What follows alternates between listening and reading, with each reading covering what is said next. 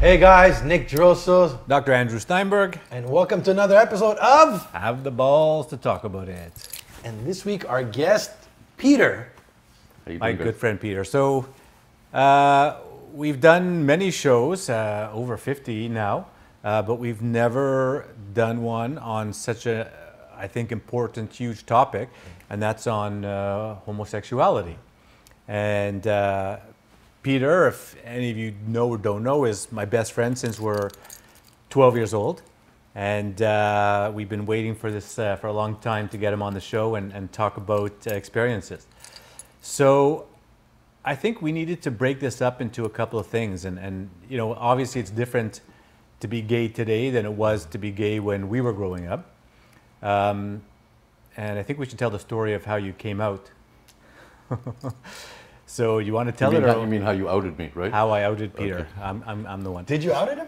Yeah. For real? So the story is that we were probably about 24, and like I said, we were friends since we're 12. And I was hearing people coming up to me and saying, "Hey, is Peter gay? Is Peter, you know?" And At that point, did you ever think, or did I you... never thought about it, and I kept on. I was saying, I don't know. He I never. was such a stud, and I had all these girls running after me. He had, right? yeah. I mean, Peter was with more girls than any of us. You know, he had girlfriends, and it was completely. You know, I never thought of it. I guess it. You know, maybe today it's a little bit different because we think about it more. It's so much more out there.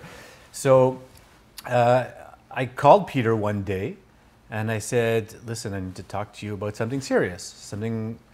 And he said, "Yeah, what is it?" Was it awkward for you to do this? I was nervous. I was, you know, I didn't know what to expect. I didn't know where to go with it. So I called him up and I said, "Listen, I've been hearing rumors." That's exactly what I said. I've been hearing rumors, and if it's not true, I want to put an end to the rumors. And if it's true, I want to know why the hell you didn't tell me. And it's about you being gay. And you remember what you answered me? I said, "Do you blame me for not telling you?" You blame me for not telling you. So And we're going back 25, 27 years or whatever. 1994, 93. Yeah. So I'll let you tell your side of it, but I was insulted. I said, "Well, what did you expect? Did you expect me not to be friends with you? Did you expect to be mad at you? Did you expect me to be what?" So in a way, and it's selfish from our point, but I kind of felt betrayed. You know, here was my best friend, and I don't know one of the most important things about his life, you know? And so I was upset. Of course, I understood that it must be hard and it must have been difficult to come on. And just to finish my part of the story, you know, he said, "Okay," we talked for an hour, and then he went to call some of our other friends to tell them. We all got together, our group of friends, the next day and had a coming out party. And then within 3 days, I think the whole city knows. And, you know, Peter knew a lot of people. He's very social and whatever. And, you know. If you're gay in Coach St. Luke, then they find out like the next day. You can't walk through the Cavendish Mall without everybody knowing, you know. So no, or any of your business for that matter, not just, you know. So, but it was obviously very refreshing for me and very a ton of bricks off my shoulder. It wasn't so much about my friends; it was my parents. Your parents. If it gets back to my parents before I get to them, or that's what you're always worried about. It wasn't Andrew that I was worried about not telling him that I was gay, and I know he could keep a secret, but in Coach St. Luke, there's no secrets. so that was my concern. Was Andrew one of the reasons why you came out when he asked you? Is that? Well, I was getting to the point where I would have had to anyway. My sister knew. Yeah. I had a partner at the time that I didn't hide from my mother, so she kind of knew, but without me telling her. But she knew. So You were getting sloppy. I was getting That's sloppy. That's why the rumors were coming out, because Right. people And saw I was him. never home. I was always at my partner's place, but I had to keep my apartment, right? And there were no cell phones back then, so you couldn't have so the call, leave a message. I'd call him for my messages every 20 seconds. Thank God there was no call display back then, because I would call from his house and nobody would know where I was calling from. Today you can't do that, you know. You can be tracked wherever you are. But it was like a ton of bricks lifted off my shoulders. But you were living two complete separate lives, because I swear, I mean, we still got together and friends and traveled together and everything, and I had no idea. And I even went back and I said, what did I miss? Like, how did I miss that, you know? You feel kind of stupid, for sure. Well, if you're not looking for it, you don't suspect it, so... Yeah. And your mother was okay with it? Yeah, my mother knew. Your Because father? Carla would bring me to my mother's house for dinner every Monday night. And we had no reason. He was 7 years older than me, and we didn't work together. He didn't go to McGill. There was no reason for me to be friends with this guy so close, like from left field. So my mother figured it out. Mother always knows, right? She was fine. Everybody was fine, except for my father. Usually dads have the hardest time with it. You're being Greek, you know, in the community, and in any cultural community, it's not. But ours is a little bit more Jewish, Italian, Greek. That mentality is a little bit, especially Absolutely. 25 years ago. Yeah, any cultural community. It takes a lot to come out and. There was a movie. I look. What was it? Mambo Italiano. My son's a homosexuale. That was a good thing. That I don't remember his name, the playwright who wrote it, the Italian guy. It was his story. And Based in Montreal. Yeah, in Montreal. It was a play at Centaur Theatre. They made it into a movie, and it was they exaggerated, but the mother was very proud of her son being homosexual. She wasn't hiding it, you know. And I had the good fortune of being with an Italian for 12 years, so I'm more I'm more Italian than I'm Jewish sometimes, you know. So and his mother was fine with it because he was dating a Jewish guy. So she was very happy about that because, you know, I could get her a good doctor or a good lawyer or a good accountant. So she was very happy. Udrif is very good, you know. But my dad was the big one. He had no idea, totally left field. We had a. Was he in denial over it? Yeah, we had a dinner and everybody was all nervous and I was very calm and I told him, and then the first thing he did was he poured himself a drink. Then he took his puffer for his chest pain. And I said, it's going to happen right here. It's going to be my fault, you know. 50 years old and he thinks he's going to go because his son is gay. But then he had a hard time with it. He really did. But he came around. He realized that it was not a choice. He came around very, very slowly. Yeah, absolutely. I forced him to go with his second wife. My parents were divorced, to a social worker who specializes in the community. He didn't want to talk about his problems in front of strangers. I think there were 5 couples with gay children, all Jewish, and the social worker was a Jewish lady. So for him, that was comforting, and it was actually good because he was able to be in a situation where he could vent and say, "It's an abomination. It's disgusting. It's the worst thing. It's why me? I'm the only one in the world. What did I do wrong?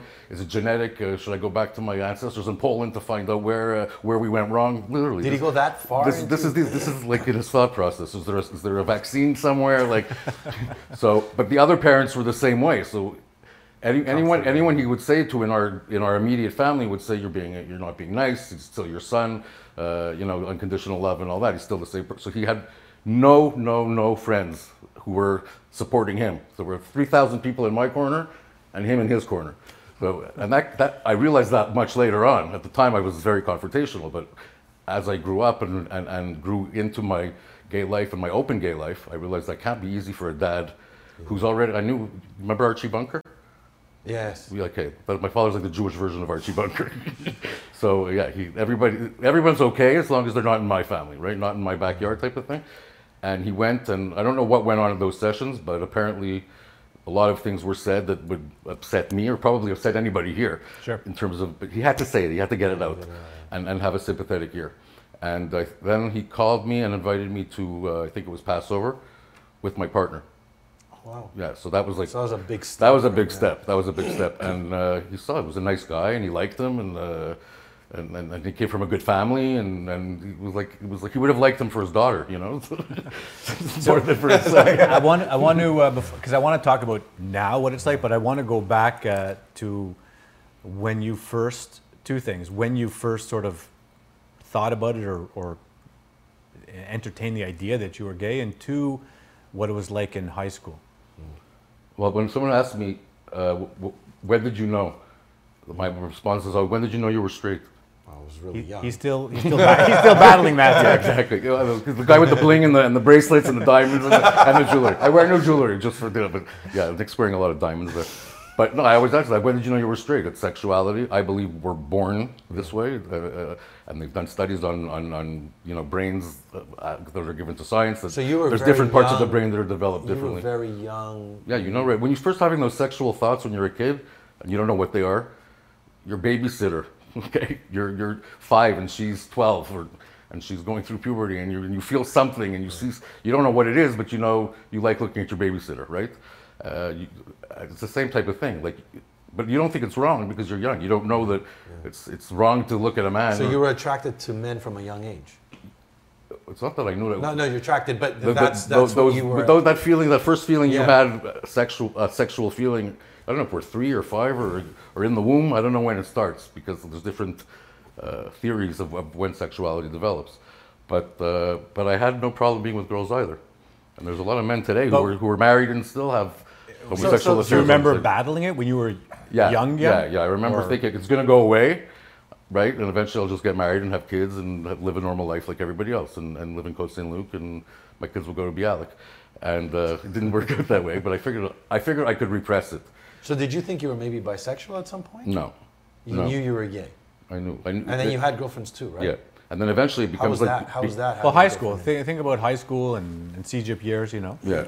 I had girlfriends. You try to repress it, but then you act on it too. I mean, it's a normal thing. If I told you you have to abstain, but there's girls running after you, would you be able to? No. Sorry, I'm not doing this. You can't, especially when you're 17, 18, 19, your hormones are going berserk, right? When you're a teenager. So I said eventually it'll just go away. And I was with one girl for 3 years in McGill, who Andrew knew because his girlfriend at the time and my girlfriend at the time were arch enemies. That's a little sidebar. But they made up and they became friends for our sake, and we went on weekends together. And I was with her, and then we broke up. And I went to Israel for a year, and I met a nice girl in Israel from Los Angeles. And I couldn't do it. I tried and I couldn't do it. I said, like, who am I kidding? And now I knew, like, when I get back from Israel, that's it. I'm going to start my life. But all through these times, you were having interspersed, relationships with men. Yeah, absolutely. And there are many men still today who are married with women and have sidebar things with men, and they go to bars or they go to the bathhouses, which is unfortunate because they just keep repressing it forever. Exactly, but those are the places where the STDs are more prevalent. People don't practice safe sex in those environments, and these men could be going home to their wives and potentially contaminating them. So it's. What do you think makes them live like that? The fear of coming out, having both lives, like. Well, I would imagine that it's, if you're 18 and want to come out, it's one thing. But if you've been living your life for 50 years, exactly. like how do you come out? It's still taboo. We live in Montreal. Quebec is a very progressive society. The church ran the province for many, many years, and then the Quiet Revolution came in and people don't get married anymore, and they have very few kids, and no one goes to church. So Quebec, it's fine. Tu fais ta vie, puis tout est beau, right? You think it's still like that? I feel that it's more open. You look at social media, you look at what people are posting. Because you're looking at our society, not some of the other. It's still teen suicide is, I don't know, 3 or 4 or 5 times more prevalent for gay teens than non-gay teens who suffer from other mental health issues, bullying and things like that. But it's not. But it gets better campaign. Do you feel like, I'm thinking when you came out that must have been hard. I'm thinking today it's probably easier. It's more accepted. Yes. There's a progress either way. In Montreal, yes. In Toronto, yes. But in Des Moines, Iowa, maybe no. Or in Cheyenne, Wyoming, probably not. These are like right-wing, redneck, Christian, church-going people. And no son of mine is going to be gay. If you take Dick Cheney, his daughter is a lesbian, right? And he was the vice president. And the whole Marriage Act came up at that time, and it was a very big deal for him. And that's why he couldn't run for president, because his daughter was a lesbian. I didn't know that. Yeah, he couldn't, on the one hand, go to his daughter's lesbian wedding and then get up to his followers and his base and say, I'm against same-sex marriage, and marriage is between a man and a woman. And people have those beliefs. Donald Trump is a homophobe. He's a clear homophobe, and he doesn't hide it. He says it in a subtle way, and then all his followers will latch onto that, right? You just need one leader to be against it, and the evangelical guys who preach in the churches and things like that. And it's unfortunate because it should be more about inclusion and diversity. Have you experienced any? Good question. Not to my face. Hate or not to my face. And you do it behind your back. Yeah, I do it behind my back. But it's ironic because I'm an Anglophone, Jewish, and gay. So I got in Quebec an Anglo-Quebecer, a Jewish Quebecer, which is a minority, and I'm gay also. And people at work, they say, for the statistics, all I would need is to be in a wheelchair and I'd fill all 4 groups, right? and with affirmative action. But none of those things ever bothered me. And I've had more bigotry against me to my face as a Jewish person than as a gay person, which isn't a good thing either. Yeah, I mean, either way, it's bad. But the gay thing is a non-issue. I lived with my partner in Vaudreuil, which is a very young family bedroom community with 2.2 kids and a piscine hors terre, you know. And we never thought about it. It was just like a normal thing. We lived in a townhouse with about 15 houses. There was the association. We knew our neighbors. It was like, maybe they said that, that's the gay couple over there. Like, yeah, but I mean, it wasn't derogatory. That's how we are. We had a couple next to us that's the Italian couple. Before we knew their names, it was the Italian couple. So we were the gay couple. And no one had an issue with it. So it became a non-issue. And if you look at the gay village in Montreal now, unfortunately, it's pretty much, even pre-COVID, it's finished. The restaurants are closed, bars are closed. There's no need for it anymore. Right. What do you mean? I think that's Gay people don't need to be in a... They don't need to be segregated. In a cloistered environment. But it's funny, you know, I had a patient last week who was, I think, 50, and it was for sexual issue, and he sort of at one point in the conversation said, you know, well, I'm gay, and he starts to explain an issue, and he goes, I hope I didn't make you feel uncomfortable. So it was strange that he even had to preface it by saying that I would feel uncomfortable knowing that he's gay and that he has intercourse with a man. You know, it was. But you told him that you see naked men 15 times a day, right? So I told him, I said, listen, in my field, there's nothing you can say that's going to insult me, and I'm here to help you and not judge in any way and whatever. But it was just interesting that at 50 years old, with I'm not an 80-year-old doctor, that he had to excuse it. Not, you know. It was a thing. It was a thing. Right. Still. And every time I started a new job, I mean, I've been with the government for 30 years, but different mandates. So I got a promotion, moved to Ottawa. It's like, c'est à recommencer each time, because then they want to know about you. It's a normal thing. They want. Do you come out and say, hey, I'm gay, or you just? If I don't say anything. But then they come. I'm a sociable guy. If I didn't talk to anybody, it would be. I know guys at work who are gay who are very. They're not closeted, but they're very quiet. As it is, they don't talk about their vacation. I talk about my vacation. So I said we, he, we. Like I had to be very careful at the beginning. I wasn't going to lie and say she. So it was always like we. We did this and we did that, and my travel companion. I mean, you know. Yeah. So, when I moved to Ottawa, I remember all the girls wanted to know what my story was. I used to say, not that I'm a Greek god like you are, but I used to say, if I didn't look good and I wasn't nice and I was ugly and I was not attractive and I'm not a good guy, and no one would want to, no girl would want to be with me anyway, right? But when I came in and I looked good and I presented myself well and I flirt, and so they were, hey, you know what? No story. Is he single? Does he have a girlfriend? And that's when it starts. So I used to say, in a way, I'm a victim of my success. In that way. But you also own it a little bit. Yeah. You know, you're not. You know, for my girls, he was always Uncle Peter. You know, the gay Uncle Peter, and he's not afraid to. It's not in your face, but he's not afraid, or at least in our world, to. Well, he owns it. Even joke about it, but we joke about everything. I make fun of myself about everything, right? I'm the first. I make fun of everybody else, but I get away with it because I make fun of I'm the first one to make fun of myself, right? I'll tease you, but it'll be prefaced by something about, you know, putting myself down first, and that makes it fun. How do you feel since you came out to today? I mean, how do you feel? What's the progression has been that you've seen? Because if we have a 20-year-old watching, and you know this video, and they're in the closet, they're afraid. Yeah, right. I would rewind that. I would say 14 or 15. Yeah. Right. Each case is different, individual. Look, you need someone to talk to, and I had no one to talk to. Right. It's a living hell. That's what it's called, living hell. Could have talked to me. I could have talked to you. And then he became a urologist, so you know the whole thing was very very weird. And you need to find a guidance counselor. There is somebody somewhere who you can trust and talk to. And you know, I could picture, say my father's going to kill me, my parents are going to kick me. I know guys who got kicked out of their house, and young guys. They're 25 or 30. They're not my age. And they shouldn't be living at home anymore. No, at the time when they were 18, they got kicked out of their house. Like, can you imagine your parents kick you out of the house because you're gay? I mean, I've heard stories of that. Yeah. There's not specific to any community. It could be French Canadian, it could be Greek, it could be English, it could be French. My parents kicked me out of the house because I'm gay.